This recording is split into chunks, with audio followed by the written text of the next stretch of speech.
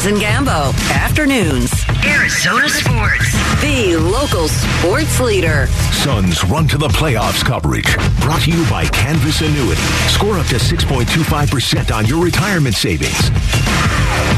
5 o'clock hour of the Burns and Gambo show here on Arizona Sports, the local sports leader. Welcome in. Thanks for hanging out with us here on this Wednesday afternoon as we're getting closer to Game 1 between the Suns and the LA Clippers. We got the schedule in our hands, came out a few hours ago. Game 1, we knew it was going to be Sunday. We just didn't know what time. Now we do. It's going to be 5 o'clock on Sunday for Game 1. I'll be there. Yep, you and I will both be there. Tuesday nights is Game 2 at Footprint Center. That's a 7 o'clock tip time. Game 3 is going to be in LA. That's a 7:30 tip time. And Game 4 in L.A. on Saturday, which I believe is a 12:30 tip time. I think that's a middle of the day game. Yeah, so one of those every other days where it's a lot of pressure. You don't get a lot of time off. You play, you get the next day, then you play, you get the next day. So every other day for the first 5 games of the series. Then there'd be a 2-day break before they would play Game 6. Correct? Yes.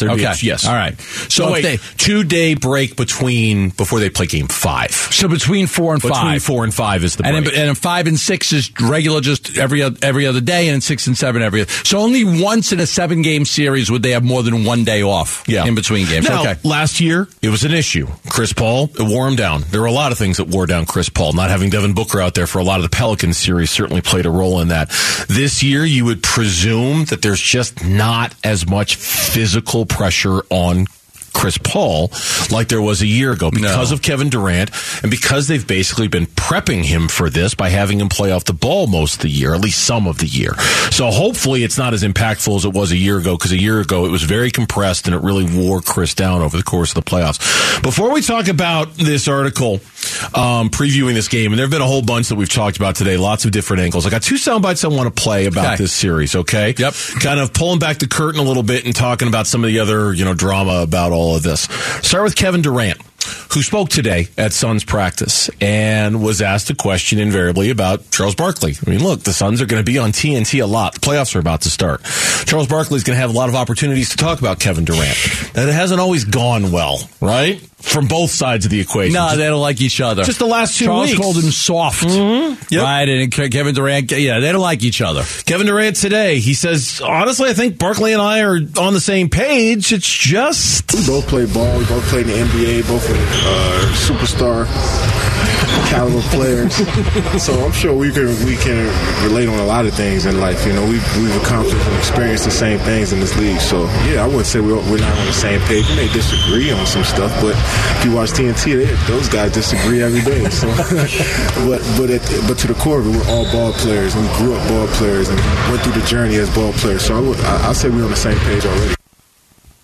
Okay. Yeah, there's a follow-up that we're working on getting. Yeah, working on a follow-up. Yeah, there's a follow-up that we're working on getting. Interesting that he was asked about that. You know?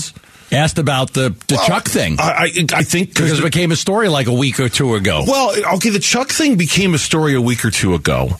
And then there was that interview Kevin Durant gave in which he said, I'm the one in charge of my legacy. Nobody decides my legacy. It's up to me. I'm not worried about what I show up, I hoop, I go home, I hang out with my family, right? Remember that? Yep. And you and I brought it up at the time, like, well, if that's the case, then whatever Charles Barkley says about you shouldn't bother you anymore, right? Like, you should just rolls right off, right? But it does. I mean, this is a guy that at one time had a burner account to rip organizations and players and saying got caught with it. So he is. I mean, look, he is somewhat sensitive to what people say, or at least he was in the past. Yeah. The soundbite that we're fishing for, and I see Mitch out of the corner of my eye furiously working on getting it in there, is a cut where Durant is kind of asked, would you sit down with him? Would you have a conversation with him? Here's what Kevin Durant said. I probably wouldn't sit down with Charles, to be honest. You guys actually had that Zoom, I remember. Yeah, that might have been the first. Yeah. I mean, we had some good moments, cool moments, but like I said, to your point, we to the core, I respect everything Charles brought to the game of basketball, and I've tried to emulate all the greats in some form or fashion. So I'll never take away, what he means to the game of ball. So I think we're all cut from the same cloth when you've been through this journey. Interesting. You know what? Yeah. A much softer. Well, respect. It's a respected. That's the good word. Yeah, that's the comment. Word. Not softer, respected. I mean, he could have took a shot at him, but he didn't. We're ball players. We probably have some stuff in common. I mean, it's just that's fine. But he sit down with them, break bread, and have lunch? No, I mean probably not. If they say we will go on the show with Chuck, he's probably going to say no and decline it. And I respect that too. I mean, those two guys don't like each other. Let's not fake it and go on the air and pretend that they like each other. Remember how uncomfortable the Shaq thing was with Donovan Mitchell? I forgot. I just wanted to say you can't carry a team. I forgot. All right, Shaq. All right. Just want to let you know. That's what I've been saying. You can't carry a team. God, I forgot about that. That was such. Yeah, it's just but it's if you're a player, good TV, isn't it? I mean, like, selfishly for us watching at home, that stuff is such good TV. Yeah, like when I told Dennis Erickson, "Hey, coach, going to carry your bags." Yeah, lose this game against Washington State, and I'll pack your bags for you. And then the next week we had Dennis Erickson on as part of our weekly visit. I offered to pack his bags. I said I'd do it. I'm going to do it. Yeah. No, I mean that stuff was awkward. Yeah, it was awkward. I'm sure that was 5 feet from you when you did that. I'm like, oh God, this is so awkward. What have I done? Why am I here? I shouldn't be here right now. Oh, it was Dennis Erickson that shouldn't have been there now. But me too. I felt awkward about it as well. We got him out of there. All right, one more soundbite I want to play, and this is Russell Westbrook today and his availability. He got no beef with Kevin Durant. Nothing. That would be normal for me. There's no I think people still think like there's some beef or something. There's no beef of any sort. I think that's the good narrative for media, for people to talk about. But there's no beef, man. I got nothing but respect for him and things he's done with his career, and happy to see him back from injury. There's no beef at all, but he knows I'm going to compete, and I know he's going to compete, and that's all it is. Where's the beef? There's no beef. I mean, those guys played a lot of games, over 600 games they played together. They played in an NBA Finals together. They have respect for each other. It does seem like Durant absolutely respects the other players in the games. You may be at odds with guys from time to time, but a lot of time has passed since they played together. You said that earlier. A lot of time has passed. Even though they played so many games together, a lot of times have passed since they played together. Now they're going to play against each other. They're going to want to beat each other. They're competitors. Russ is going to want to win. He wasn't in the playoffs last year. He's going to want to win this year. I didn't know. Maybe I'm missing or forgetting some backstory between the two. I wasn't anticipating that there would be beef. I wasn't anticipating that there'd be a problem. And that's, if there's one theme for these sound bites that we just played in this last segment here, is that everybody seems cool. Kevin Durant's cool with Barkley, and Westbrook is cool with Kevin Durant, and we're good, we're fine. The burner account that he had, he used it and kind of criticized Oklahoma City's management, and then he also kind of criticized Russ at that time. Okay. He had a secret account. That's the beef. You want to know where the beef is? There's the beef, apparently. Yeah, so there was a beef there, and kind of said he can't win a championship with those guys and stuff like that. So there was something when he used his burner account to kind of knock Russ a little bit. Yeah. Okay. So that's out there. That's something we got to keep an eye on. We'll continue previewing this series. Speaking of this series, Arizona Sports, the local sports leader, the hottest ticket in town. Fire! Let's do this thing. It's time for our hottest ticket qualifier, Brian Belmonte from Phoenix. Brian Belmonte. You have 10 minutes to call 602-260-9870 to qualify for Suns playoff tickets for this Sunday's game against the Clippers. If we don't hear from Brian Belmonte within the next 10 minutes, we'll open the phone lines to somebody else. If you didn't hear your name, you can still qualify.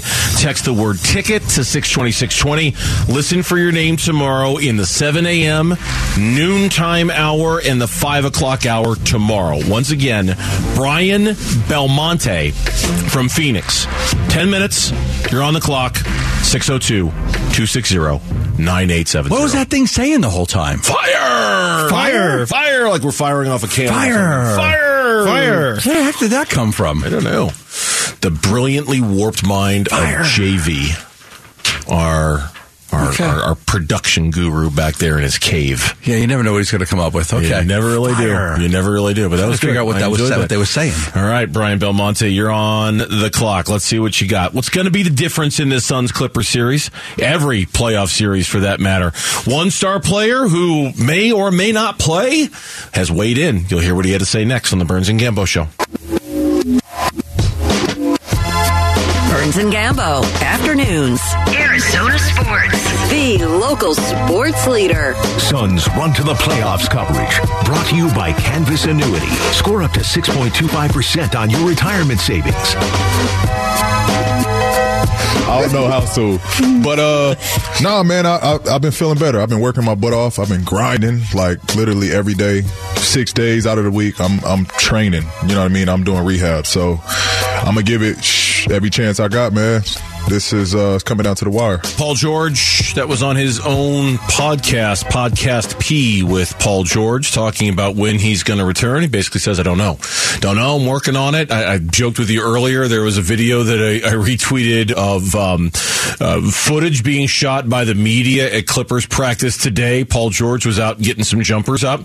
Doesn't mean he's close to return, but he was out there on the floor getting jumpers up. And Ty Lue, it's an open part of practice. You're allowed to shoot video, but as soon as Ty Lue sees that reporters are shooting video of Paul George, he literally walks over and stands right in front of him, puts his arms up in the air as tall as he possibly can to try to keep anybody from seeing what Paul George is doing. The curtain of distraction. It's very funny. Yeah, it's like, okay, good luck, Ty. Listen, there was a time that, for a lot of this season, the team that we probably feared the most was the Clippers. Yes.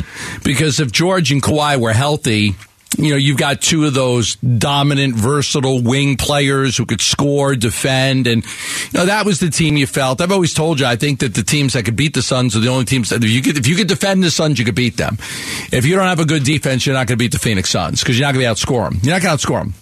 So you got to play good defense. The Clippers, with George and Leonard healthy, they were a team to be reckoned with. But with George not being healthy and even Kawhi didn't, have the same type of impact. He was still really good, but the same type of impact because he was still kind of lingering through some the injuries. But without Paul George, it's like I feel like, you take one key player like that out, they don't have what it takes to beat the Phoenix Suns without Paul George. Paul George was healthy going into these, we'd be really worried right now. If Paul George we'd be really worried, we'd be worried. If Paul George were healthy, I would have elevated the Clippers to the team I at least wanted to play in the first round. Yeah. For all the reasons that you just said, I would have wanted nothing to do with them. But they are, and not just Paul George, you're right. Kawhi Leonard is a really curious case going into this series. He's healthy. He's playing. He's played well as of late. But you think about it, if you're the Clippers, you have literally been saving him for this moment, right? You haven't played him in back-to-backs. You've been very careful with his minutes all year long. You've managed him very well. The reason why is for this moment right here. How good is he going to be? Is he still limited? Is he still going to, is he going to be held back? Is he going to hold himself back or not be able to do everything he once was? We'll see. I just know they've been holding him back for this exact point in time, and let's see what he's got. As far as Paul George goes, you mentioned the defense and the key to stopping the Suns. That's something else he talked about on the Podcast P with him, Paul George. The team with the most defenders is going to win. The team that has more defenders are going to win. If you could have more defenders on the court, more two-way guys on the court, your chances are going to be better because there's no weak links for teams to pick on. That's the value, and I think why it's so great to have the elite guys like the Jimmy Butlers, Kawhi Leonards, myself, Giannis, throw Drew in there, another two-way great. And that's why Milwaukee's been pretty good this year. They got guys that play both ends, and it's tough. Drew Holiday, who's talking about, said throw Drew in there. Drew Holiday is the toughest matchup for Devin Booker because he is a great defensive player. And then you throw in Lopez, who's a great defensive player from Milwaukee. Giannis, great defensive player. They've got the guys that can defend. I mean, look at the Celtics with Marcus Smart and Tatum and Brown. So it's those teams that, 3 of the top 4 teams defensively are in the East. Okay, so in some ways, the Suns get a little bit of a benefit. They're not going to see any of those teams. They're not going to see Boston and Milwaukee or Cleveland until the NBA Finals. The best defensive team in the West was Memphis, but barely. But they were the best defensive team, I think, numbers wise. And you're not going to play Memphis. I mean, even if you win in the first round, you're not going to play Memphis in the second round. You'd match up with the Denver matchup.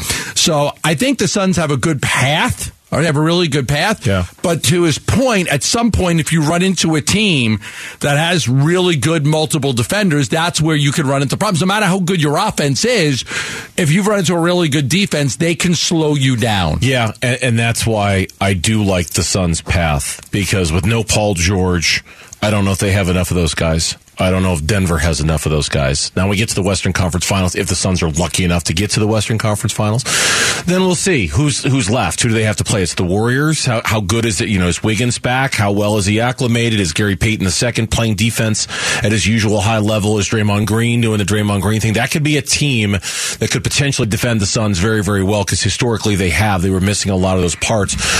Here's more Paul George talking about two-way guys and how valuable they are on the floor. The two-way guys that play at a high level on both floors are so valuable because there's no weaknesses. I'm a guard. I'm going to stop you, and you can't stop me. I'm going to go at you on the other end. I don't think two-way guys get that much of a credit from a wow standpoint, because you see the flashiness in the game. You see the offense. The offense gets all the credit in the game because of the highlights, because of the flashiness. Shout out to all the two-way players. Who's the Suns' two-way player? Mikal Bridges was. It was him. Durant. Is Durant enough of a...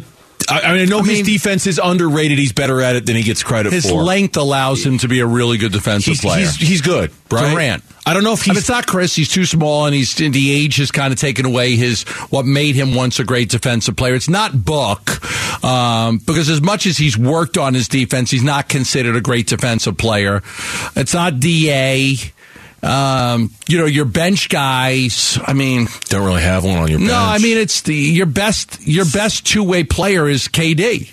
Yeah. Remember that incredible block from behind? Oh, yeah. Like KD. Of Shai Gilgeous-Alexander, that OKC game. Yeah, the guy's 6'10" and a half. Like, he's tall, and he uses that length to his advantage defensively, and offensively he can't be stopped. So I would say KD is your best. Yeah, I was thinking that's the right answer to the question, because I do think his defense, and it's been said so many times, that his offense is so good it overshadows his defense and the level that he plays at there. I think he's probably the closest thing the Suns have. I don't know if I agree with Paul George necessarily that two-way guys are the keys to winning championships. I'm not sure if I'd go that far, because the Suns don't have a ton of... That's been kind of their problem, really, the last 3 weeks of the season. Okay, but that's what they were building for so long. Oh, sure. They had T.J. Warren, they had Josh Jackson, they had Cam Johnson, they had Mikal Bridges. They were building all these wing players, because that is a way. A lot of people think that that's what you have to get, that's the NBA. You don't need the great center anymore. There's only a couple of them. You need guard play, but you need wing players, because look, the whole league is about switching defenses and matchups. And if you've got multiple guys that can defend different positions, it's very unlikely that you could get the matchup you want to get offensively. We see it all the time. You get the ball, you set a pick, you set a screen, you try to get a matchup that you like to your advantage. Yeah. When you've got multiple defensive players, it's harder to get that. Because you can always hide one guy. Uh-huh. You can't hide five or four, but you can hide one. So if you've got three that are really good defensively versatile, it's really hard to get the switch that you want to get. That is the funny thing. When you look at all the advanced numbers about the Suns and the minutes that the starting five have been on the floor together, your eyes are immediately drawn to the offensive numbers, because you just assume that they're just going to be outscoring a bunch of guys. When those five are on the floor, the starting five for the Suns, their defensive rating is ridiculously good. Ridiculously good. I think it's somewhat surprising. It's a small sample size, as is the offense. They haven't played anybody good. But, and there's that. There's definitely that, and that kind of hangs over this. But it is surprising how good they've been defensively, and I do think a lot of it has to do with the fact you've got two borderline 7-footers who can move as fluidly as they can. and that allows them to do a lot of different things defensively. A lot of different things. And then there's a Kogi with the arms he's like a pterodactyl out there. His arms are so long. Yeah. He's short, but his arms are huge, right? So that plays a role in all of this, too. No doubt about it. When we come back on the Burns and Gambo show, oh, wait. Oh, yes. The hottest ticket in town. Fire! Okay. He didn't call, huh? What? Brian. He should be fired. Brian didn't call. Caller number 10. 602-260-9870. If you're caller number 10, you get to make up for the fact that our caller didn't call in time, and you'll be qualified to win tickets to go see the Suns and the Clippers on Sunday. Caller number 10, 602-260-9870. If you didn't hear your name today, once again, text the word ticket to 620-620. Listen for your name tomorrow in the 7 o'clock hour, the 12 o'clock hour, or right back here at the 5 o'clock hour of the Burns and Gambo show for your chance to win tickets. Caller number 10. Is there a new team interested in the 3rd overall pick? Where would they trade from? That's next. The Burns and Gambo show. Burns and Gambo. Afternoons on Arizona Sports, the local sports leader. Devin Yabo. There's our first qualifier for the hottest ticket in town. Congratulations, Devin, for being caller number 10. As a qualifier, Devin has won a Phoenix Suns prize pack and has now been entered to win tickets for Sunday's game Devin 1 Yabo. Between the Clippers and the Suns. Devin Yabo. Full name. There you go. If you want your chance to qualify, it's very easy. Text the word ticket to 620-620 and you'll be registered, I should say, to win, or find the link at arizonasports.com. The next qualifier will be announced tomorrow, sometime in the 7 a.m. hour with Bickley and Murata. So make sure you're listeing then. Sometime. Hottest ticket in town. It is. Suns playoffs. Game 1. Fire. Better. Fire. Yeah, so there's that. You can, again, arizonasports.com or text the word ticket to 620-620, and let's see if you get in on that. All right, we'll talk about D-Hop in a minute. Okay. I'm going to play a soundbite that is this the exact same soundbite? Wait, okay, it's longer. All right, because we played a soundbite from Ian Rappaport in the 4 o'clock reset about teams that might move up to number 3 for the Cardinals, right? Yes. And he listed the usual suspects. The Colts, I think, were in there. The Raiders were in there, etc. There's another team he mentioned that we didn't play because we played the shorter version. Here's the longer version of the soundbite. There's an interesting name at the end that he mentions. The Colts would at least be a possibility, if only to make sure that if they take a quarterback, no one goes in front of them.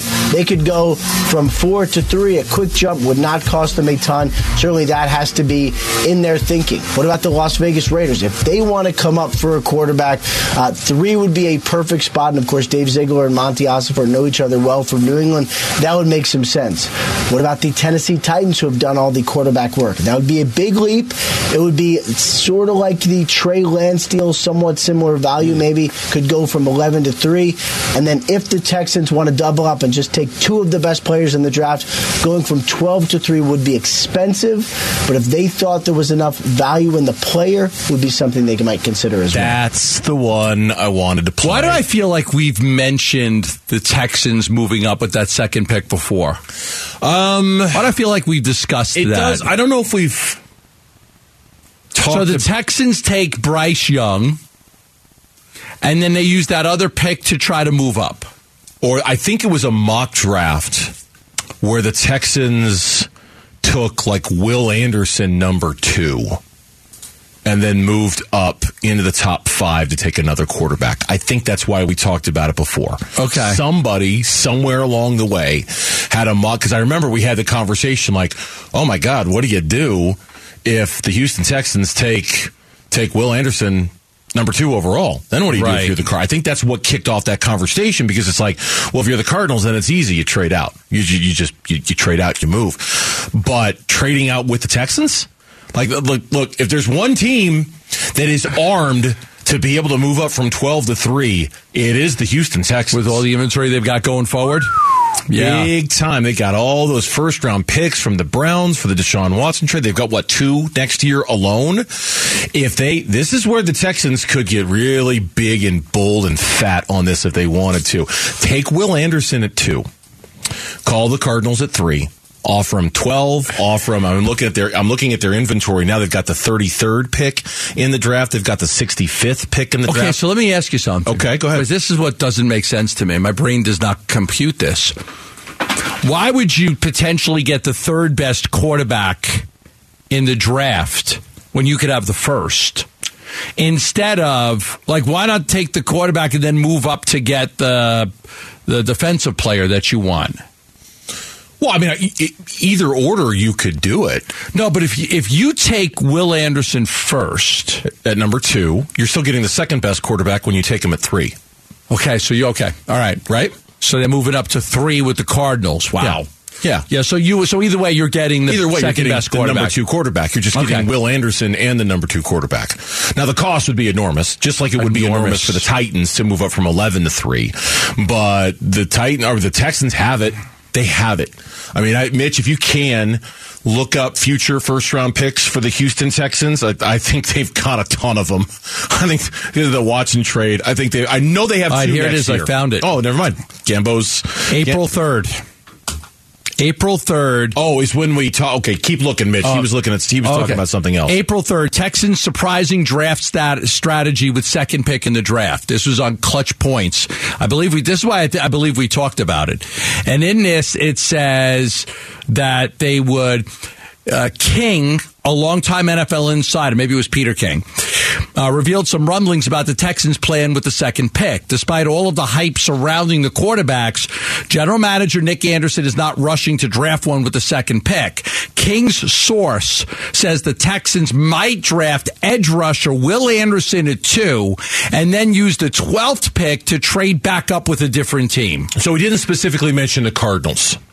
There's been no specific conversation, at least on our show, about the Texans moving from 12 to 3 to take a quarterback. It came from Peter King. Well, I know, but it was just. But what Peter King was suggesting was the general idea that they would just use 12 to move back up. Right. If they were to move with the Cardinals, okay, so Mitch just sent me in teams. They have 2 firsts in this draft. They have 2 firsts the next draft and another first from the Browns the year after. They suggested here that they could move to 4 or 5. Okay.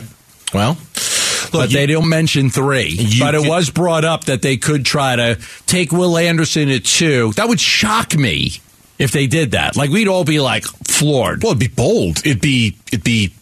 I mean, think about it. If you're a fan of the Houston Texans, you'd be like, oh, yeah, go for it, guys. Wow. Love that aggressiveness. And if you're the Cardinals, I mean, look, if you're the Cardinals, it's kind of the best of both worlds, in this regard. You've been a big advocate of getting Will Anderson. Yeah. The Texans could call the Cardinals, theoretically, and say, look, don't waste your time. We're going to take him at number 2. We're going to take him. Just telling you right now, we're going to take Will Anderson at number 2. So here's our package to offer you for the number 3 pick. Because you're not getting him at 4. You're not getting him at 3. Yep. You're not moving back a spot to get him. Yep. He's gone. Yep, he's gone. We're taking him. So here's our package. We'll offer you a first and a second this year, next year's first, the year after, whatever. Oh, my God. Right? I mean, it could be, and they, again, I'm telling you, just this year alone. Why not just take the quarterback you want at 2 and then get a really good defensive player at 12 without having to give up all that inventory? Because Will Anderson is the player to take. Right? Because the drop between Will Anderson and the next best edge rusher, right, is significant. I mean, that's the whole reason why you don't want the Cardinals to move, is because you think Will Anderson is that special of a guy at number 3 or number 4 that you're encouraging him. That's the reason why, because I could get any defensive player at 12. I want him. I want Will Anderson. Will Anderson led the FBS. He was number 1 with 34.5 sacks in his career. He was number 1 in tackles for losses with 62. He was number 1 in quarterback pressures with 206. You're damn right I want him. I want Will Anderson. So that answers your question. Nobody right had more sacks. Nobody had more tackles for loss. Nobody had more quarterback pressures during his time as a college football player than he did. I want him. I want that guy. Here's what Houston has in this year's draft. They have number 2. They have number 12. They have number 33 in the second round. They have number 65 in the third. You got to think he's Lawrence Taylor to make that type of game. Like I'm gonna get you, and then I'm gonna trade up. and I'm going to give up all these inventories because I still need a quarterback. Or you got to think that the quarterback that you're going to take there, because to think that you could walk out of this draft with Will Anderson and C.J. Stroud, Will Anderson and Bryce Young, who doesn't think that's a great frickin' draft by the Houston Texans? It's going to cost them a fortune, but that's why you do it. Wow. That's why you do it. And the only way the Cardinals do it is if you convince the Cardinals that you're taking Will Anderson, and you're not going to get him. Yeah. Don't talk about trading back with Indianapolis and they take a quarterback and you get Will Anderson because he's gone. We're taking him. Or you convince the Cardinals to do it because it's just the best package you're going to get. I mean, they've got 5 of the first 73 picks. Houston does this year. They can use those picks and future first to make a deal that Arizona's just going to go, oh, man, can't say no give me a minute. that. Give me a minute on D-Hop.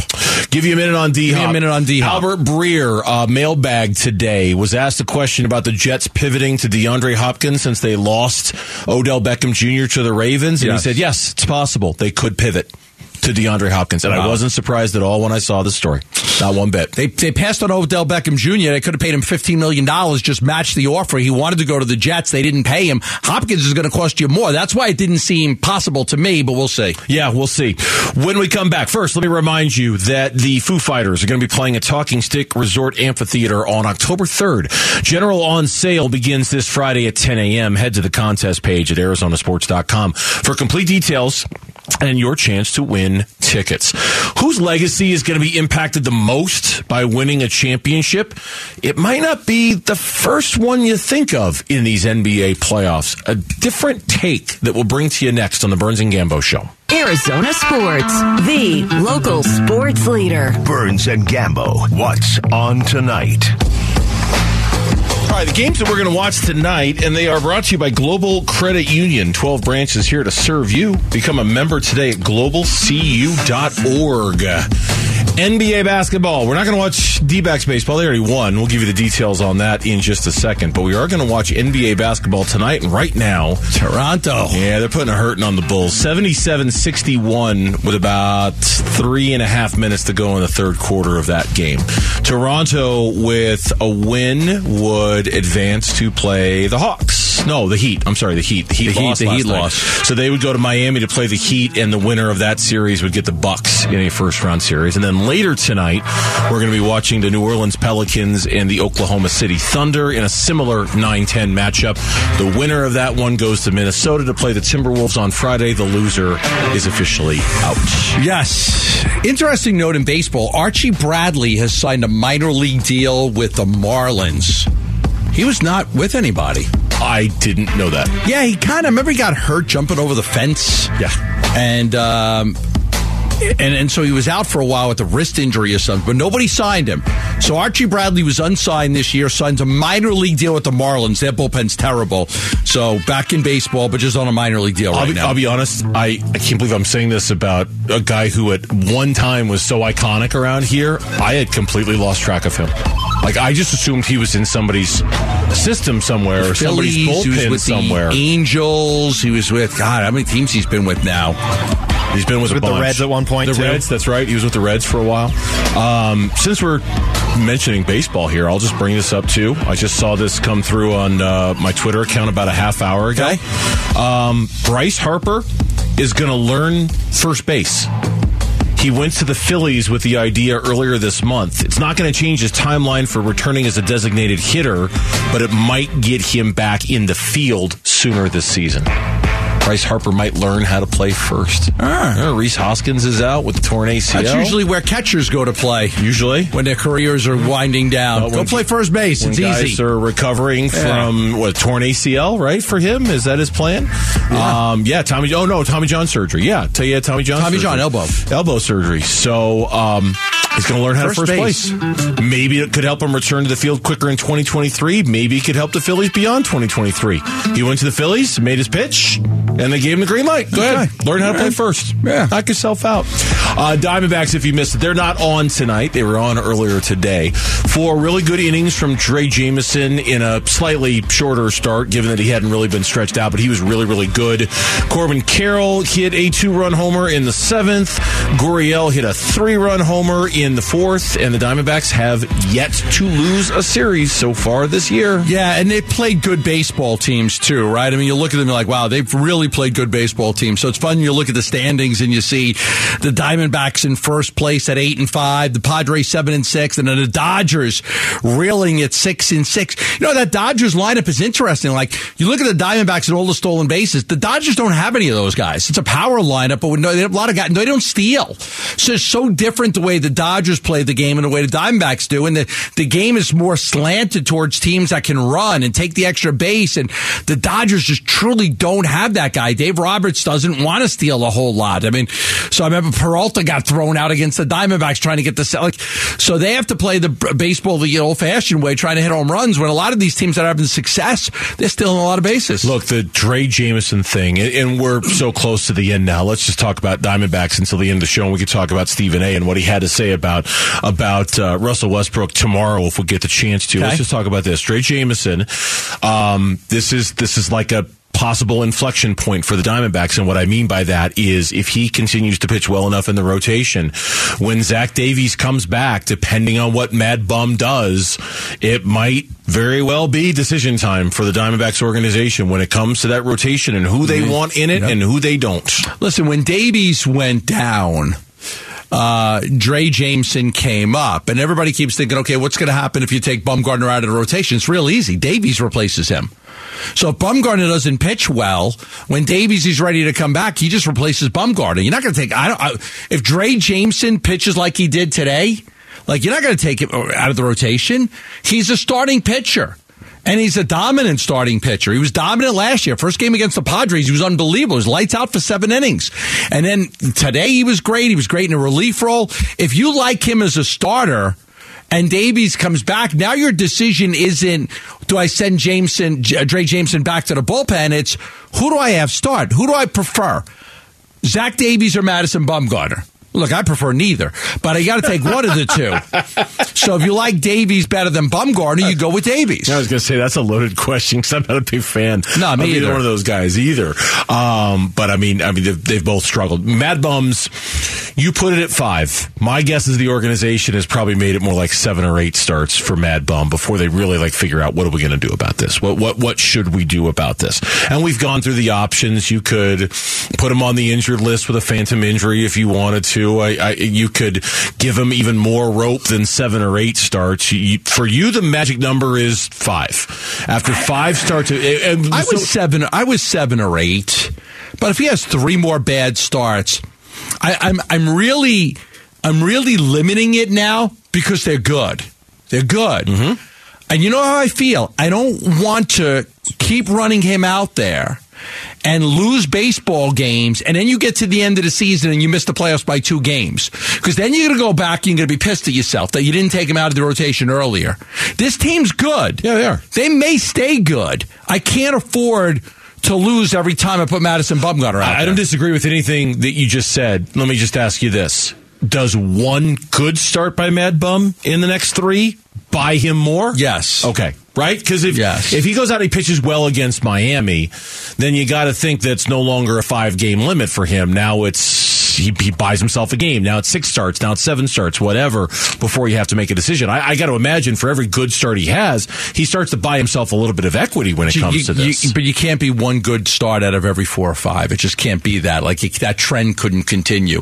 Maybe he buys him. If he goes 7 innings, 2 runs, 4 hits, walks 1, and beats the Marlins, it definitely, it holds it off for a little while. It holds off to talk about taking him out of the rotation.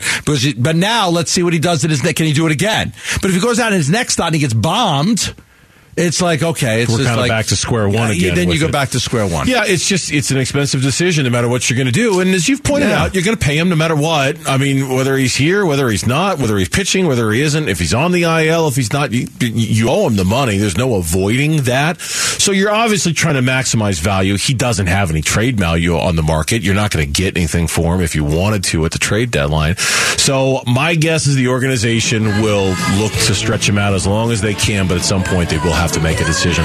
That is going to do it for us here on Burns and Gambo. We're out of here. We're going to see you tomorrow, straight up 2 o'clock, right here on the Burns and Gambo Show. Have a great night, everyone. You're still here? It's over.